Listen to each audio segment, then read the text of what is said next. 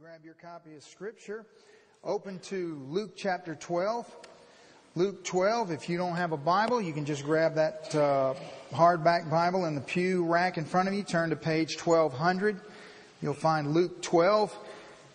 We've been looking at this teaching that Jesus begins in Luke 12 that runs on into Luke 13. And Jesus is the master teacher, and He's taken us through this sequence of events and teachings. And, you know, as I've preached through this chapter, one of the things that has come to the forefront of my mind is that I hope that you are able to see the way that all of these things fit together, that every week it's a continuous teaching. And it makes me wish that I could have just had one 4-hour sermon and just done the whole chapter. But that probably wouldn't work too well.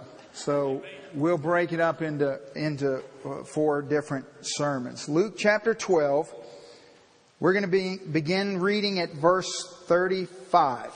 Verse 35. The Word of God says, Jesus says, "Let your waist be girded and your lamps burning. And you yourselves be like men who wait for their master, when he will return from a wedding, that when he comes and knocks, that the door may be opened immediately. Blessed are those servants whom the master, when he comes, will find watching. Assuredly, I say to you, that he will gird himself and have them sit down to eat, and he will come and serve them. And if he should come in the second watch, or come even in the third watch, and find them, blessed are those servants. But know this, that if the master of the house had known what hour the thief would come, he would have watched and not allowed his house to be broken into. Therefore you also be ready, for the Son of Man is coming at the hour you do not expect." Then Peter said to him, "Lord, do you speak this parable only to us or to all people?" And the Lord said, "Who then is the faithful and wise steward, whom his master will make ruler over his household to give them their portion of food in due season? Blessed is that servant whom his master will find so doing when he comes. Truly I say to you that he will make him ruler over all that he has. But if that servant says in his heart, 'My master is delaying his coming,' and begins to beat the male and female servants, and to eat and drink and to be drunk, the master of that servant will come on that day when he is looking for him, and at the hour when he is not aware, and will cut him in two and appoint him his portion with unbelievers. And that servant who knew his master's will and did not prepare himself or do according to his will shall be beaten with many stripes. But he who did not know, yet committed things deserving of stripes, shall be beaten with few. For everyone to whom much is given, for him much is required. And to whom much has been committed, of him they will ask the more." Let's pray. Father, we come before this passage of Scripture, Lord God. And Father, we recognize that this is you speaking. And Lord God, we hear the intensity of your words. And Father, I pray as your people, we would humble ourselves, and that, Lord God, you'd speak to us today. Father, give us ears to hear and hearts to receive, that we might be transformed by what you say to us today. In Jesus' name, amen. So Jesus has transitioned from this discussion of money and worrying now into sort of what it is we need to be doing. Rather than sitting around worrying about things that are beyond our control, or hoarding all of our possessions for our own benefit and enjoyment, Jesus now begins this instruction. And remember, here as He's teaching, there are literally tens of thousands of people pressing in around to try to hear everything that Jesus is saying. And He sort of separated out and begun speaking to this group that He calls the disciples. Now this is much broader. This is disciples with a small d. Much broader than just the 12 or even the 72. But this is the individuals that are seeking after Jesus. The people who are there to hear what He has to say. And so He begins to address these people. And really, as we come to this passage of Scripture, my prayer for us this morning is that we would just almost pull a chair up, gather around the master teacher, and let Jesus begin to teach us and explain to us the way in which we need to be living our lives, the things we need to be busy doing, and that which we don't.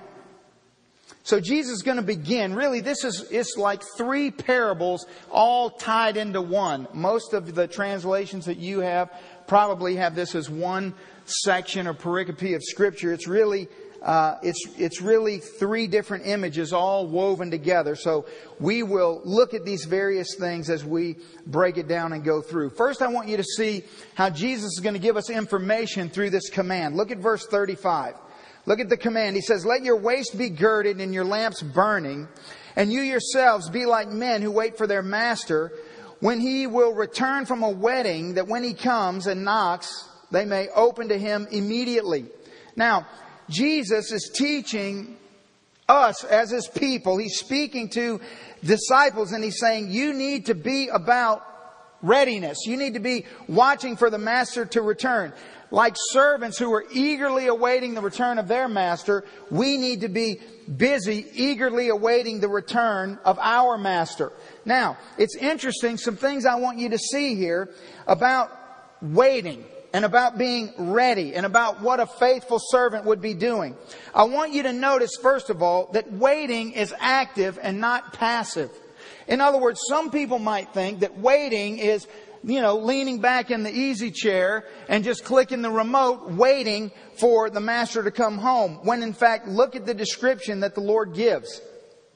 He says, first of all, the readiness is going to be described by having your waist girded. In other words, having your cloak pulled up. You're ready for action. You're ready to move. You're dressed for work. You're not sitting around in your PJs, just loafing off so that when the master comes, you have to change and take a shower and fix your hair and do this and that. But you are ready to go. The other thing is that there's activity involved in this in the sense that you have a lamp and it's burning.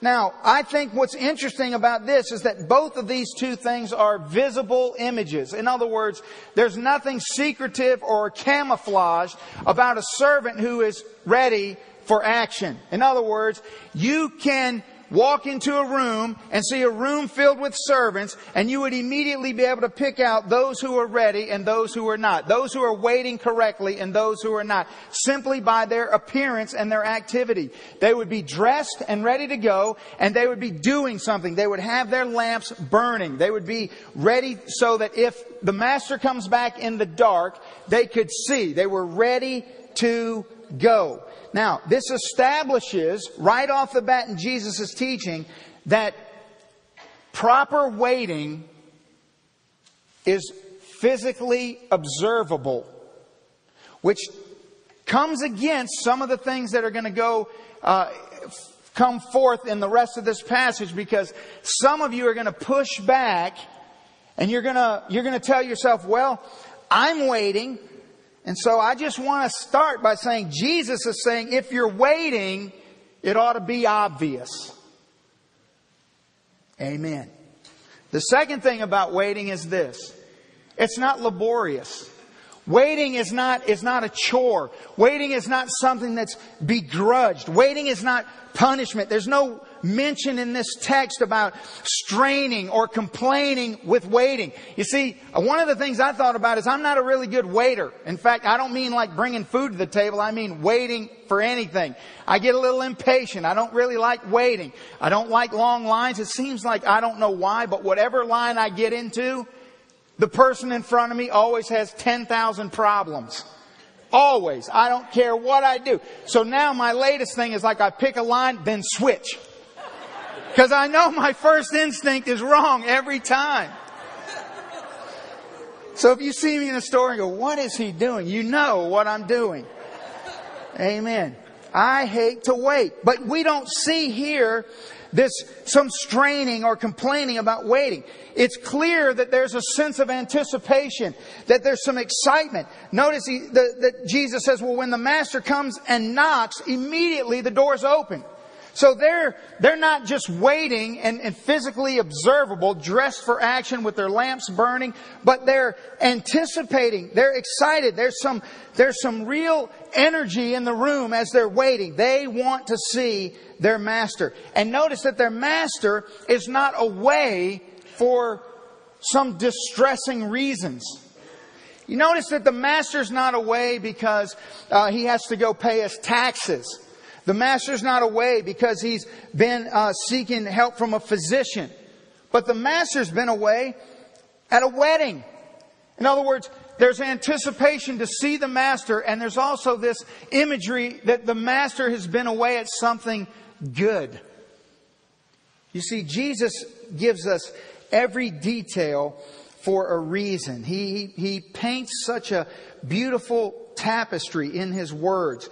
Remember John 14, the Bible says, "Let not your heart be troubled. You believe in God, believe also in me. In my Father's house are many mansions. If it were not so, I would have told you. If I go to prepare a place for you, then I will return again and receive you unto myself."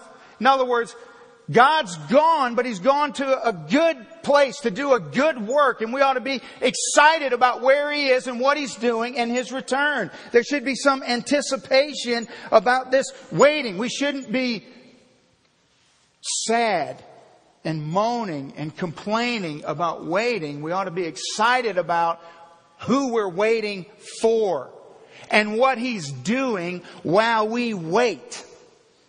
So there's this command, this information. Then we see there's a celebration. Look at verse 37. "Blessed are those servants whom the master, when he comes, will find watching. Assuredly, I say that he will gird himself and have them sit down and eat, and I will come and serve them. And if he should come in the second watch or the third watch and find them so, blessed are those servants." Now this is interesting that Jesus begins to sort of change and begin to say that now these blessed servants are going to actually be served. John 13, Jesus, knowing that the Father had given all things into His hand and that He had come from God and was going to God, rose from supper and laid aside His garments, took a towel and girded Himself. And after that He poured water into a basin and began to wash the disciples' feet and to wipe them with a towel with which He was girded.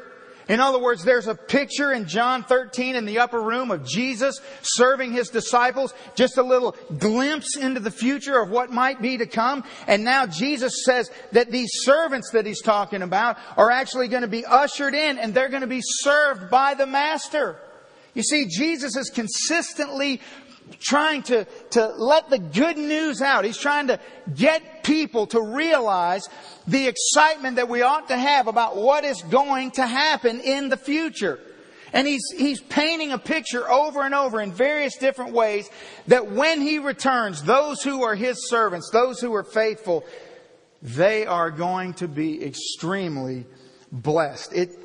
This picture of Jesus washing the disciples' feet, it just symbolizes the humility of Jesus, the Savior, to leave heaven, to come to earth, and to serve, to seek and to save that which is lost, and to serve and to wash away the sins of His people. And so again, we see a picture in this parable of the master serving the servants. Notice that the Bible says, blessed are these servants. That these servants are blessed. Revelation 19 says, as I heard, John says, as it were, the voice of a great multitude, as the sound of many waters, as the sound of a mighty thundering, saying, Alleluia, or praise the Lord, for the Lord God omnipotent reigns. Let us be glad and rejoice and give Him glory, for the marriage of the Lamb has come. You see this marriage supper, this feast that we're going to be ushered into, and His wife, the bride, has made herself ready. And to her it was granted to be arrayed in fine linen, clean and bright. For the fine linen is the righteous acts of the saints. And then listen, He says, then He said to me, write, blessed are those who are called to the marriage supper of the Lamb. You see the picture of Scripture that when the Master returns, there's going to be some servants who are faithful, who are ready for His return, who are anticipating the coming of their Master who's been away doing a good thing, and He's going to usher them in to the marriage supper of the Lamb, where He's going to serve them, where His people are going to feast at this banquet of unbelievable bounty and blessings. I mean, Jesus, imagine, He's on a hillside. He's speaking these words to people who are really hearing this and understanding this for the very first time, trying to figure out what on earth is He talking about. But from where we sit today, according to what you have in your hands, this is an amazing, unbelievable truth. This ought to make our hearts leap with joy. This celebration that awaits His chosen people. But there's also a caution. Look at verse 39. But know this, that if the master of the house had known what hour the thief would come, he would have watched and not allowed his house to be broken into. Therefore, you also be ready, for the Son of Man is coming at an hour you do not expect. Now notice that Jesus shifted from Master to Son of Man. Now Jesus is bringing home what He's trying to teach. He started letting us into the imagery of what's going on. And He's saying that there's this image of a thief coming. And notice the apostles who hear this is burned into their hearts. Because the rest of the New Testament continually gives testimony to this very image. Paul says in 1 Thessalonians 5, for you yourselves know perfectly that the day of the Lord so comes as a thief in the night. Same imagery. Revelation 16, John says, Jesus says, behold, I am coming as a thief. Blessed is he who watches and keeps his garments, lest he be naked and they see his shame. So there's this imagery of the Master or the Son of Man coming back as a thief in the night at this unexpected hour when no one is really knowledgeable about when that will be. That we're not to notice, none of the servants are to be sitting around sort of running algorithms and trying to calculate when that time may be. But our time is better spent being about the Father's business. Now, I did some research, and here's what I found. I found that there's been approximately 750,000 days since the Lord was raised from the dead. That's a lot of days. And so you think, well, when is it going to be? Well, I don't know, but we're 750,000 days closer than we were then. And we're moving in the right direction.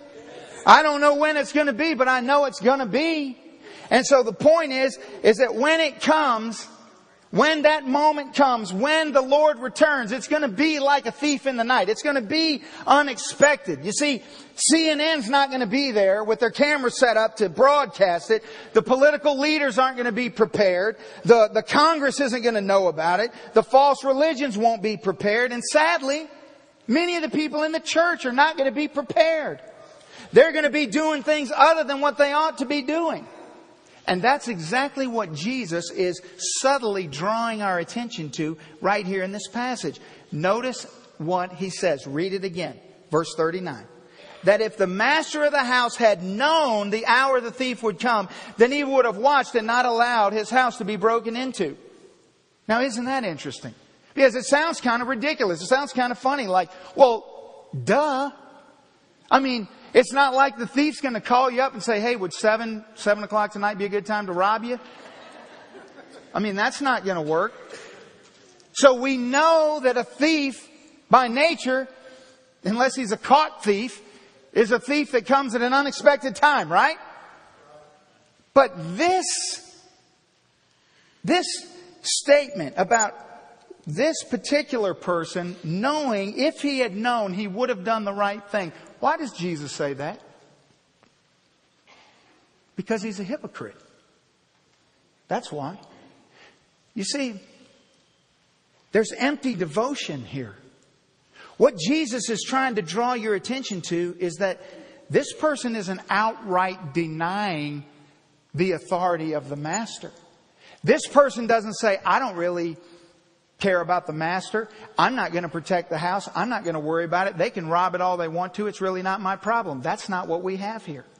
What we have here is a hypocrite. We have somebody here who really, claims to be the servant that they ought to be. And if they knew when to do what they're supposed to do, they would do it.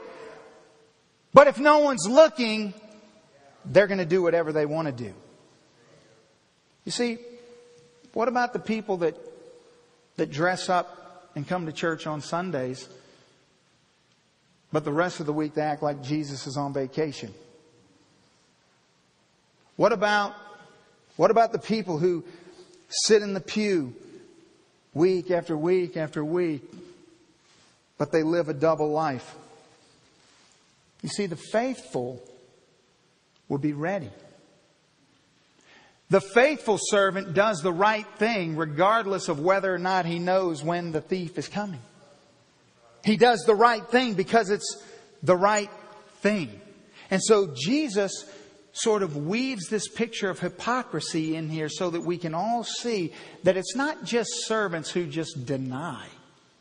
Because I think this passage, apart from that statement, would leave a gaping hole for most people to just rush right through and say, well, that's not talking about me. But in reality, it is.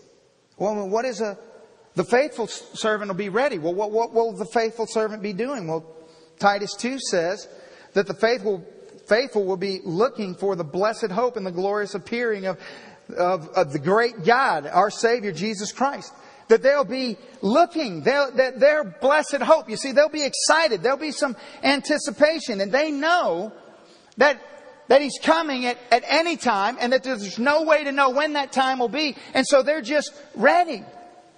But Jesus has to give application to this. He needs to bring this home a little bit and give us some closer understanding as to what He's teaching us here. So let's see how He defines these two groups of people, the faithful and the unfaithful. First of all, we're going to see that faithfulness during His absence, those who are faithful while He's away, that will result in great reward at His appearance. Notice what He says in verse 41. Then Peter said to Him, Lord, do you speak this parable to us or to all the people? See, Peter is everybody in the crowd's best friend because they're all wondering the same thing. Many of you in here are wondering the same thing. Exactly who is Jesus talking to? But Peter's the only one who has the courage to raise his hand and ask because he's not afraid. He's always got something to say. So he says, Lord, who exactly do you mean? Explain this to us, which we should be very grateful to because then the Lord is going to give explanation. Verse 42, and the Lord said, who then is that faithful and wise steward, whom his master will make ruler over his household, to give them their portion of food in due season?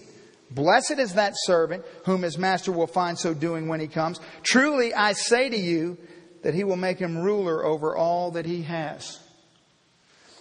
Peter says in 2 Peter chapter 3, but the day of the Lord will come as a thief in the night, in which the heavens will pass away with great noise, and the elements will melt with fervent heat.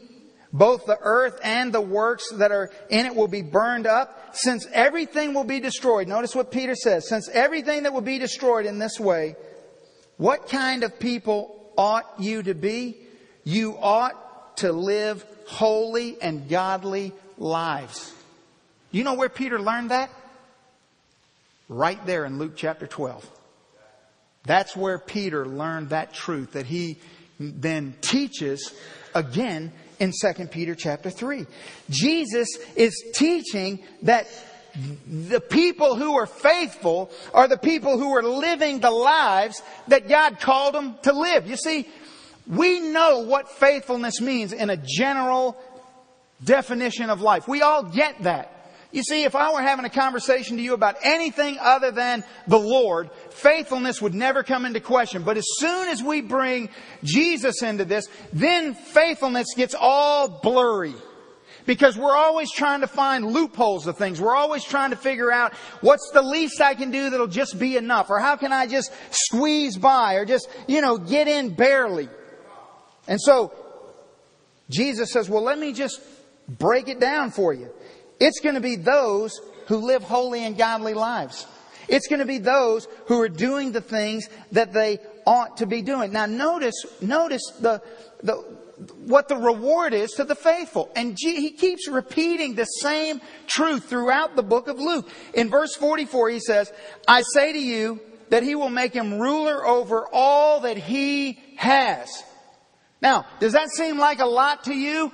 All that he has. That this master is going to place all that he has authority over in the hands of those who are faithful servants. Didn't he just tell us that? Didn't we just read that last week in verse 32 of Luke 12? Do not fear, little flock, for it's your Father's good pleasure to give you the kingdom. The whole kingdom. All that he has. There it is. Right there for you. You and I, if we're found faithful at the coming of the Lord Jesus Christ, He's going to make us rulers over all He has. Over all He has. He's not stingy. He doesn't hold back. He gives all. And then He serves. He invites us into this banquet feast and He will serve. All of these images Jesus is laying out to people who are trying to wrap their head around what He's saying and who it is that's speaking. But then He defines the other side. Look at verse 45. But if that servant says in his heart, my master is delaying his coming, and he begins to beat the male and female servants and to eat and drink and be drunk, the master of that servant will come on the day when he is not looking for him and at an hour when he is not aware, and will cut him in two and appoint him his portion among the unbelievers. Ouch. Jesus says that faithlessness during His absence is going to result in great rebuke and punishment at His appearance. Now, this unfaithful servant is operating much like we've all seen people operate in the church and out of the church. Let me give you some things about what Jesus says that really just fall right in line with what we see today, what has always been true of people. These false assumptions. The first false assumption that Jesus draws our attention to is that this unfaithful servant thinks he won't get caught. Notice what the Bible says in verse 45. But if that servant says in his heart, my master is delaying his coming. In other words, the unfaithful servant says, oh, he's not coming today. Today we can just do whatever we want to do because it'll be okay today. And notice where he says what he says. What tells him that the servant's not coming? His heart. You see, he's just allowing his own affections and his own desires to lead him. And he just believes it. He just says, well, that's what I feel, so it must be true. So I don't think I'm going to get caught. Well, isn't that interesting? Isn't it interesting how people can just come up with these beliefs that are just born strictly out of denial of the reality of the truth? He says in his heart, you know the thing about denial? Denial never changes reality, does it? No. You see, you can convince yourself of anything. You can convince yourself that Jesus isn't coming back today all you want, but it has no bearing on what's actually going to happen.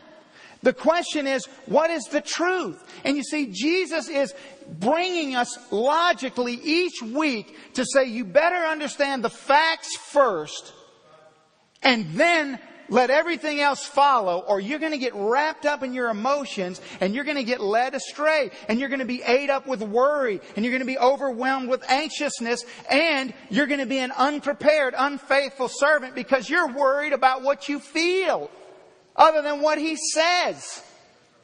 You see, I want to feel and I want you to feel, but I want our feelings to be based on facts.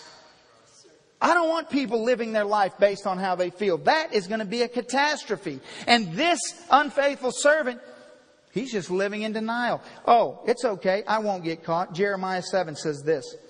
The Lord says, will you steal and murder and commit adultery and swear falsely?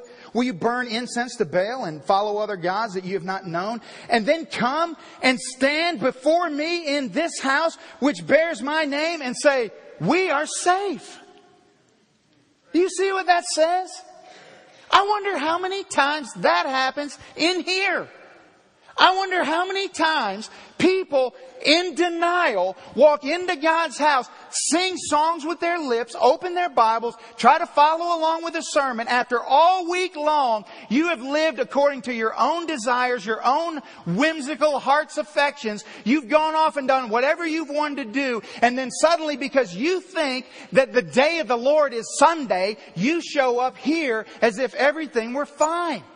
As if somehow God doesn't really know what's going on. I mean, that's the amazing thing about denial.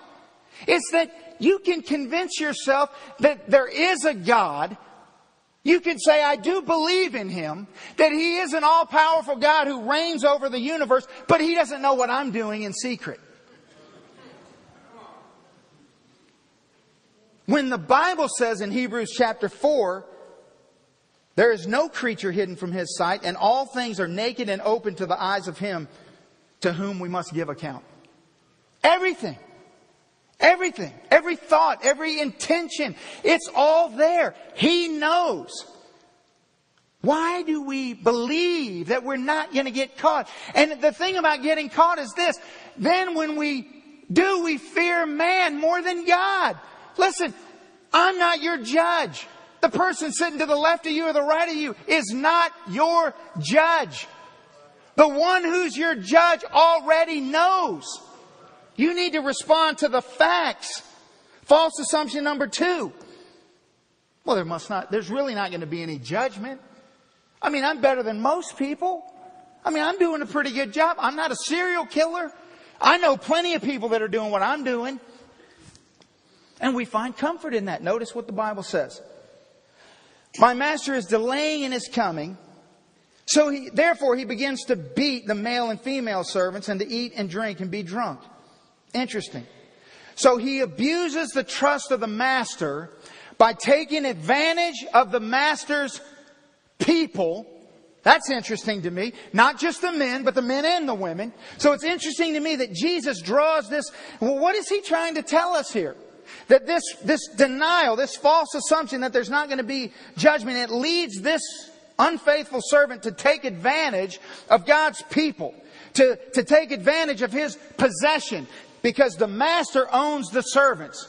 But this unfaithful servant is taking advantage of the other servants around him. And not only that, he's just eating and drinking. In other words, he's using all of the resources of the kingdom for his own pleasure. You see, didn't Jesus just deal with this at the beginning of the chapter when He talked to us about our possessions and that we're not to be greedy? And yet again, He's bringing this imagery back in that here's a picture of unfaithfulness. You take advantage of other people. You berate. You see this word to beat the male servants and the female servants? That doesn't have to be physical. That can be verbally. That can be through gossip. That can be through slander. That can be through complaining or griping or misleading or lying and just using the resources of the master as if, well, there's not going to be any judgment. You see, and so the trust is violated. You've been entrusted to take care of something, but you violated the trust. And now you're abusing the lives of other people around you. Here's what Luke will say in Luke 21. Take heed to yourselves, the Lord says, lest your hearts be weighed down with carousing and drunkenness and the cares of this life. And that day will come on you unexpectedly. For it will come as a snare on all those who dwell on the face of the whole earth. Watch therefore and pray always that you may be counted worthy to escape all these things that will come to pass and to stand before the Son of Man. That God's saying, listen, there's going to be a judgment. The justice is going to occur. And when it does, it's going to be too late to start asking questions. That your hypocrisy is going to be exposed. That your selfishness and your greed is going to be exposed. That everything is going to be laid out on the table. And there will be no talking by you and me. Only the judge will be doing the talking. And so, what the question before us is, are we being faithful? And if we're not, then what is the lie that we're believing? Because it may be the lie that I won't get caught. It may be the lie that there's not going to be any judgment. Or it may be the lie that I can always wait till tomorrow. The lie that says, well, I can just wait till tomorrow. It'll be okay. You see, that's why the Bible says that we're to work out our salvation with fear and trembling. That we need to address the issue of our standing before God. That it's not something that you can just push aside. It's not something you can just worry about later. Because when Jesus returns, the truth about each and every one of us is going to be bare, right there. There's no hiding. It's going to be revealed. Every imposter is going to be exposed in that moment. And so that ought to put a little fear and trembling in our hearts for good. It's good for us to respond and to say, God, I want to be right with you. I want you to find me ready for your return. But you see, we think, oh, I can just wait till tomorrow. You see, notice the Bible says in verse 46 that the master of that servant will come on a day when he is not looking for him. See, he's not looking for him. It's not a day or a time that he's expecting his master to come back. Therefore, he's putting it off. He's saying, right now, I just want to live my life. And there's people that I'm in charge of that I can take advantage of. And there's resources here that I've got, and so I've got all these things and I just want to enjoy my life and do what I want to do. And that's fine. That's fine. That nowhere in here does Jesus say, and that unfaithful servant will be restrained from his unfaithfulness. No. That's your choice. If that's what you want to do, that's your choice. The concern in Jesus' mind at this time, the concern in my mind at this time is that you know the truth. You have to deal with the truth. You have to make decisions based on the truth. Not on false assumptions about, oh, well, maybe tomorrow will be there, or maybe I can do this then, or come up with your own little plan as if somehow you're the sovereign of the universe. You see, every life has a beginning and every life has an end. And when you start asking questions like, did I use the life that God gave me in the most meaningful way? You begin to realize really how fragile this life is. You begin to realize that you really aren't sort of in command. And you start asking questions that force you to ponder, there really is someone bigger than I. And there really is a mission and a plan that I'm supposed to be about. And so do I really believe the things I say I believe? In other words, because if I believe them, then I will respond in accordance with them. But if I just say that I believe them, but I do other things, then it's really unbelief. And you see, I'll just wait till tomorrow. I hear people say this to me every week in a multitude of different ways. They say things to me like, I'm just not happy. I just don't like it. It's just not what I see for myself. It's just not, and I'm always hearing the same thing that's consistent in all these statements is, I. Well, what happened to God? What does God want? What does God say? And then I read them scripture and then they respond to me with how they feel. And I read them scripture and we play volleyball this way. And it goes back and forth until one of us just gets exhausted. And around we go. Okay, you don't like it. Okay, it's not what you think. Okay, it wasn't what you expected. Okay, but what does God say? That's all that matters. That's it. If we start running around based on what we think and what we feel, this is what's going to happen to us. See, in verse 47, Jesus just turns the corner and he just drives this point home with these simple statements. He says, that servant who knew his master's will and did not prepare himself or do according to his will shall be beaten with many stripes. But he who did not know, yet committed things deserving of stripes, shall be beaten with few. For everyone to whom much is given, From him much is required, and to whom much has been committed, of him they will ask the more. See, Jesus is sort of completing what he's explaining in the answer to Peter's question. He's saying, Peter, here's how this is going to work. That the Son of Man is going to come back. You can count on it. And when he comes back, there's going to be faithful servants and there's going to be unfaithful servants. But within those two categories, there's going to be a diversity of punishments and responses, but there's still only two categories.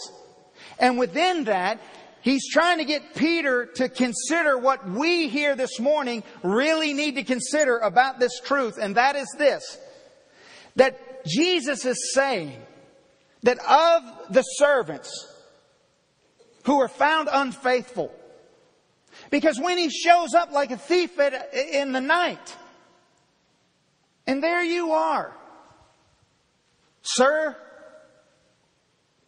as your kids are asleep upstairs in their bed, as your wife lies alone, sleeping in the bed, there you are, sitting in front of your computer, looking at pornography. Like a thief in the night. Ma'am, where are you? Where are you when you're gossiping about other people, when you're belittling your husband because he doesn't do the things you ought to do, when you're making statements like, because he's not, I have to be, even though the Bible doesn't command that anywhere? When you've just decided that you're going to do things your own way? And what happens when God returns? Like a thief in the night. Right in the middle of that rated R movie. Right in the middle of whatever it is that we're doing. The question is, what are you doing? Where are you? What's going on in your life? What is the general activity that you devote yourself to? Here's what Jesus is saying in 47 and 48. He's saying that there are those in this category of unfaithfulness, and they've heard a lot more than the others. See, he says here that they knew the Master's will, but then they didn't prepare. See, they've heard more. They've lived longer. They grew up in the Bible Belt. See, their grandmother read them scripture every day. She prayed for them continuously. They were drugged to church as kids. They've sat there in church Sunday after Sunday, pretending to be something that they're not. Disguising themselves under the false assumption that really all that matters is what the people in this room see and what we think. And that your little secret is your little secret. It's those who have been afforded every opportunity to respond and said no. No, I'm too busy. No, I'm living the American dream. No, I've got my own agenda. No, I've got my kingdom to build right now. I don't have time for that. You know, there's really no way for me to teach this passage and it not be hard. It's hard. But you know what? As I prayed for you this week and prayed that God would give you ears to hear what the Lord would have us to say,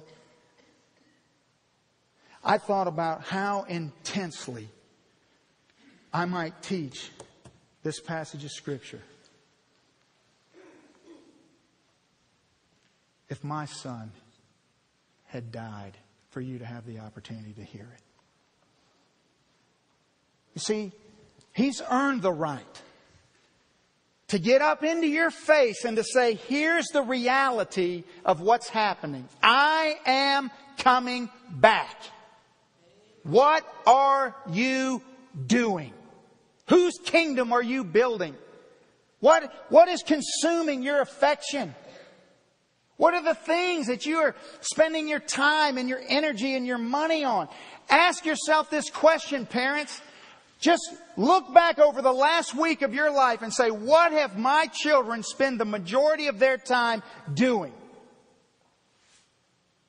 And is that what is most important in light of eternity? You know, it's strange. I've never, ever heard anyone say certain phrases to me. Phrases like, oh, well, Pastor, my kids, they never have time to watch any television. Me and my family, we never have time to do that. We never have time to make it to ball practices and to all the things we have to do. We never have time for that. I've never heard a parent say to me, although I know it's true, but I've never heard anybody confess it, and they'll look me dead in the eye and say, you know what? We just don't have time for homework. We don't have time. But if I had a nickel for every parent that just didn't have time to study the Bible, to teach their children, to pray together as a family, to whatever the case may be, to give the Lord your time. What kingdom are we building? Really, what kingdom are we building? Whatever you're soaking your life in, I pray that it's about His business. Because He is coming back. And it may be today. And I hope and pray that He will find us eagerly anticipating the celebration that awaits those who are His. So if you don't know Him this morning, will you just lay aside anything that has to do with anyone other than you and the Lord, and just consider in light of all that God has said, in light of all the things throughout Scripture that have been played out in the media in these days, that have just over and over confirming again and again exactly what Scripture says. He's coming back. You better be ready. Because it's going to happen like a thief in the night. So will you gird yourself up and light your lamp and wait for your Master to come. And as soon as He knocks, let's fling the door open and receive the blessing of our Lord. Let's stand. Father, we thank You, Lord, for Your word, God. We're grateful for Your promise. And Lord, as Your people, we celebrate in the reality of what You've told us this morning, God. Father God, we thank You that the last thing You said at the end of Revelation is, surely I come quickly. Lord God, will You come today? Father God, will You crack the sky open? Lord God, would You show 100 million people around the world what the real Super Bowl looks like, Lord God? Will You just take this world by storm, Lord God? Come back and receive Your people. Find us faithful and waiting and hoping in You, Lord. Father God, that You're going to come and we're going to be with You and dine with You. And oh God, please, Lord, will You help us, Father, to lay aside our foolishness, to lay aside what our false assumptions are and our denial, and face the reality that You always do what You say You're going to do. And Lord God, one of those things You say You're going to do is You'll save any person who will respond to You in faith. And so, Lord God, just as You're going to come back, if there's anyone here this morning who doesn't know You, no matter what they've done, no matter how far they feel they've gone, no matter how long it's been, how short it's been, Lord God, no matter what, You'll save them today if they'll respond to You in faith. So, Lord God, would you save somebody here today? Lord God, give them the courage to step out in You. And Lord, as we come, many of us will come to this altar and pray for people in our families that don't know You, and our heart is broken over those situations, Lord God. Thank You that You'll meet us here and You'll comfort us, Lord, and reassure us that You're always good and always true and faithful. Lord, do in this time what only You can do for Your glory in Jesus' name. Amen.